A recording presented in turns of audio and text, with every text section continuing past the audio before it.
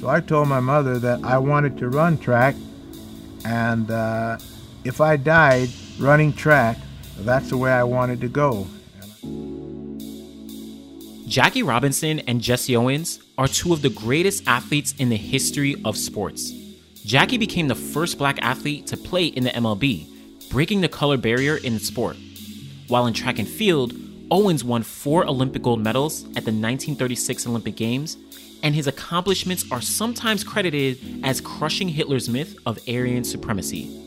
But just behind both Jackie Robinson and Jesse Owens was Mac Robinson, Jackie's older brother and the Olympic silver medalist in the 200 meters, right behind Owens at the 1936 Olympics. Throughout his life, Mac overcame various setbacks and struggles, yet also made an impact both on the track and in his community, an impact that still lives on to this day.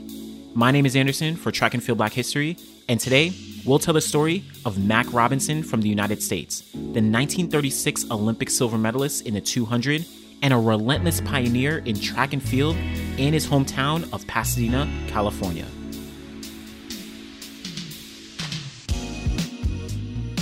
Matthew Mac Robinson was born in 1914 in the small town of Cairo, Georgia.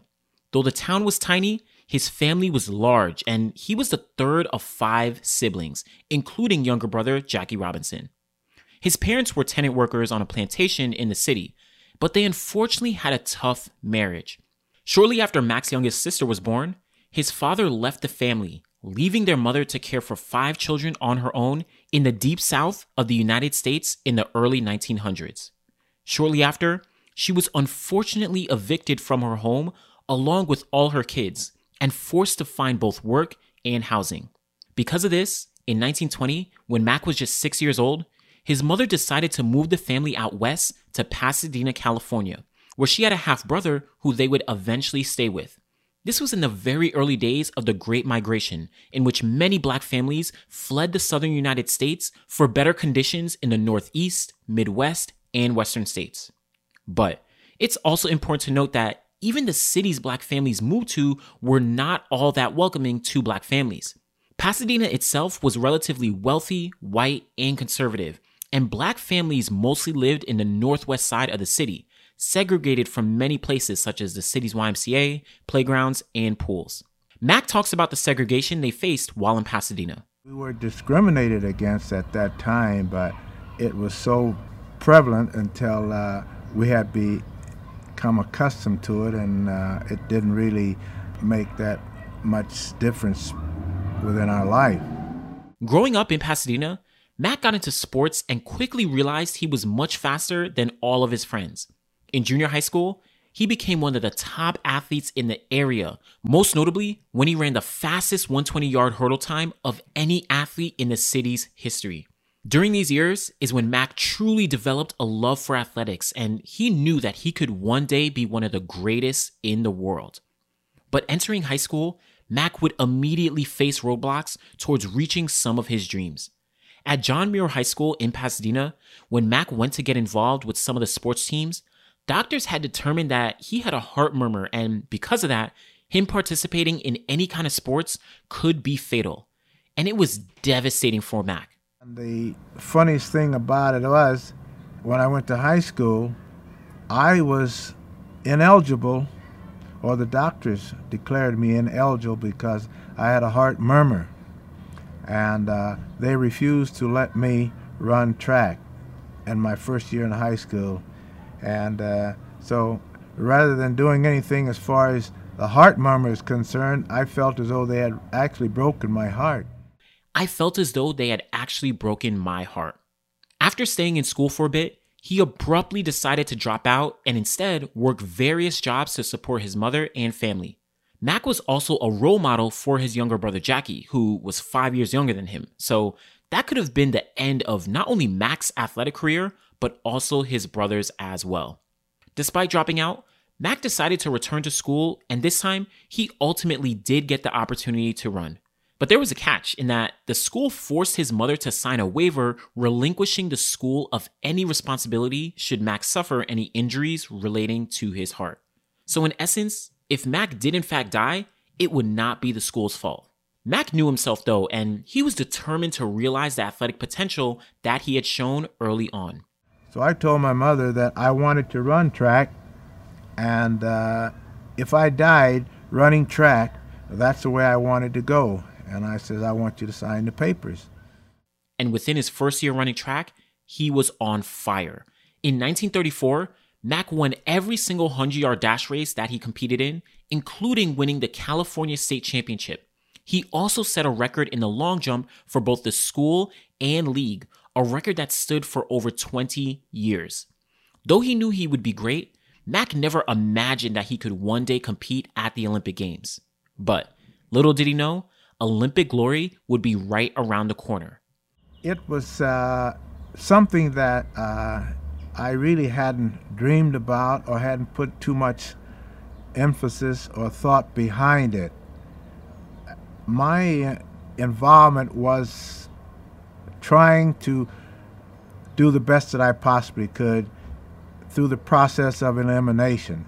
And I figured that I could beat the next guy. After his successful high school career, Mac went on to attend Pasadena Junior College, where he continued to see success, including setting national junior college records in the 100, 200, and long jump. He quickly became one of the top athletes in the country, and the opportunity to potentially compete at the Olympics finally presented itself. Aside from leaving his hometown in Georgia when he was just 6 years old, Mac had never traveled outside Pasadena. But to get to the Olympics now, he would have to travel farther than he had ever done in his entire life. In 1936, there were a set of regional Olympic trials that were held across the country. The top athletes from each regional would then qualify for the national trials in New York City. And then the top qualifying athletes from there would be selected and on their way to the Olympic Games in Berlin. Mac's family had no money for travel, but he was fortunate enough to have people in the city of Pasadena raise $150 for him to make a full trip. You see, I left California with $150 in my pocket. My train ticket cost $99 round trip from Pasadena to California at that time, and I had less than $50 when I landed in New York, and when I made the Olympic team, I believe I had less than $30. So, being the first time actually away from home, not knowing what tomorrow was going to bring, I was trying to hold on to $1 or $2 in order to meet any personal needs that I might have at the time. His first stop was Los Angeles, where he would run a time of 21.1 seconds in the 200 meters, which was one of the fastest times in the history of the event, especially for the 200 meters run around a curve. In the early 20th century, there were still many 200 meter races that were only run on a straight. But along with the 200, Mac also qualified in the 100 meter dash to go to the Olympic trials finals in New York City. Remember, he started in Pasadena with $150 to cover all his expenses, both living and travel? Well, by the time he arrived in New York, he had less than $50 left, but he was still focused on that goal of qualifying for the Olympics. At those Olympic trials in New York City, Mac initially missed the team when he finished 7th place in the 100 meters, but he came back shortly after to finish 2nd place in the 200 meter dash, running a time of 21.2 seconds, just barely a foot behind Jesse Owens, who ran 21.0 seconds to get the Olympic trials win. What that meant was Mac was on his way to Berlin, Germany to finally compete at the Olympic Games, a feat he never actually imagined but was now finally coming to fruition. Also note, this was 1936 and Mac barely had any money remaining, just about $30 by the end of the trials, and he had not even gotten over to Europe yet for the Olympics. So though he had achieved this huge milestone, he had no way to celebrate it or even know how his family felt as he was miles away from home. But that didn't stop him, and immediately after the trials, he was on a boat with the rest of the US team on their way to Berlin. Once in Berlin, Germany, Mac would cement himself in track and field history. The 1932 Olympic champion Eddie Tolan had set the 200-meter Olympic record 4 years prior at 21.2 seconds. In the 200-meter heats here in Berlin, Mac cruised to a comfortable time of 21.6 and then a 21.2 in the quarterfinals.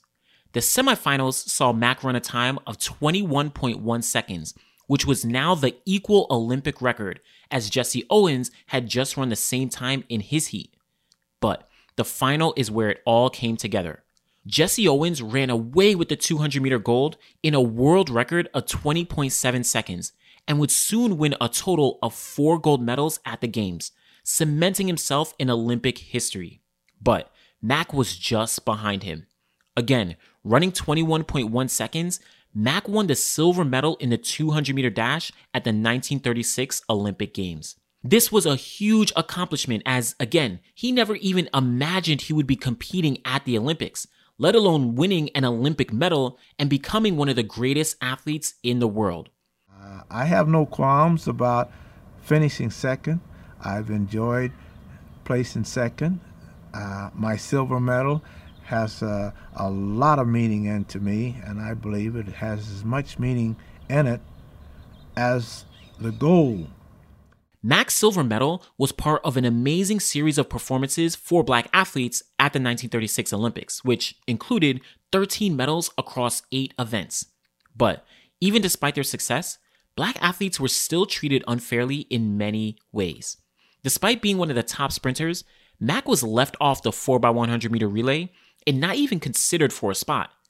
On that 4x1, despite Owens and Ralph Metcalfe winning 100 meter gold and silver respectively, they were placed on the first and second legs, while 2 other white athletes ran the third and fourth legs for the visual of seeing them finish. Finally, 400 meter gold medalist Archie Williams was left off the 4x4 relay that won the silver medal, and very likely could have won gold if he had run. Regardless, Mack would be going back home to Pasadena, California with an Olympic silver medal. But he wouldn't get the fanfare you would expect for an Olympic medalist. His family was ecstatic and beyond proud of what Mack had accomplished, but barely anyone in Pasadena had really celebrated him. He once noted that, quote, "If anyone in Pasadena was proud for me, other than my family and close friends, they never showed it. The only time I was noticed was when somebody asked me during an assembly at school if I'd race against a horse." Mack eventually returned to Pasadena Junior College, but shortly after, transferred to the University of Oregon, competing under Coach Bill Hayward, who he had met while at the Olympic Games in Berlin. While studying physical education, Mack continued his athletic success, going on to win the 1938 NCAA and AAU championships in the 220-yard dash, as well as being a top finisher in the 100-yard dash and long jump as well. Before completing his degree though, Mack actually left Oregon and went back home to Pasadena to work and provide for his family. Just to highlight the fact that many Olympic medalists back then were treated very differently, the only job Mack could find was as a street sweeper in Pasadena. And even then, a few years after he started, Mack abruptly lost his job. The local pools had been forced to desegregate in the 1940s by an order from a judge. Because of that, completely out of spite, Pasadena decided to fire all of the Black public city workers. Thankfully, Mack was able to return to the University of Oregon and earn his degree in 1941, and left as one of the most accomplished student athletes from the university, eventually being inducted into the Oregon Sports and the University of Oregon Hall of Fames. In the years after competing in the Olympics and earning his degree from the University of Oregon, Mack faced many challenges, though he still made it a focus of his to give back to his community. He focused a significant amount of his time volunteering with youth organizations, including leading initiatives to fight crime, reduce drug use, and provide opportunities for kids in his hometown. I think a champion should turn his rewards back to the young people and give them a pat on the back. If you see a youngster doing something that you feel would help him to improve, take the time. It may only take a minute or two, and show him a point that would change his approach or attitudes around about the game that he's involved in. He would serve as a park director in Los Angeles and work for some time at Dodger Stadium. In addition, he was a vocal advocate for rights in his city, frequently attending city hall meetings to vocalize issues occurring in Northwest Pasadena, the predominantly Black area of the city. In 1997, the city of Pasadena dedicated the Pasadena Robinson Memorial, which displays both Mack and his brother Jackie as two monumental bronze heads just across from Pasadena City Hall. Though Mac may have been overshadowed by the likes of Jesse Owens and his younger brother Jackie Robinson, his accomplishments on the track and service he gave to his community as a whole have been just as meaningful and left an impact on so many people that he can never be truly forgotten. You had no professional players in any professional sport at that time, I should say. Now we are dominating the professional sports. And I want my fellow brothers to don't give up, because if you give up and say you can't, then you won't. A quitter never wins, and a winner never quits. Be sure to follow us wherever you get your podcasts. Check out the Instagram for more stories and athlete highlights, and we'll be back again next time with more Track and Field Black History. Thanks for listening. Thank you to the Washington University Film and Media Archive for the interview audio with Mac Robinson.